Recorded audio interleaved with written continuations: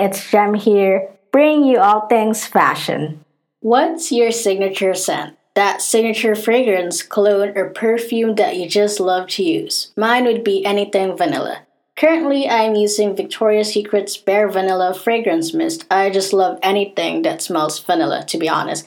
I also don't get tired of sniffing or smelling it, especially because it clings to my clothes throughout the whole day. It just stays. I used to be more of a rose wearer, but then I discovered vanilla scents and I just couldn't go back to wearing or using anything else at the moment. It's just that sweet smell that isn't too overpowering and doesn't give me headaches at all. Because some scents tend to be really strong that it just hurts my head. So I just stick with vanilla. Now I want to ask you, what is your signature scent? Do you just have one? Or are you someone who likes using different scents, or a man of many smells or woman of many smells?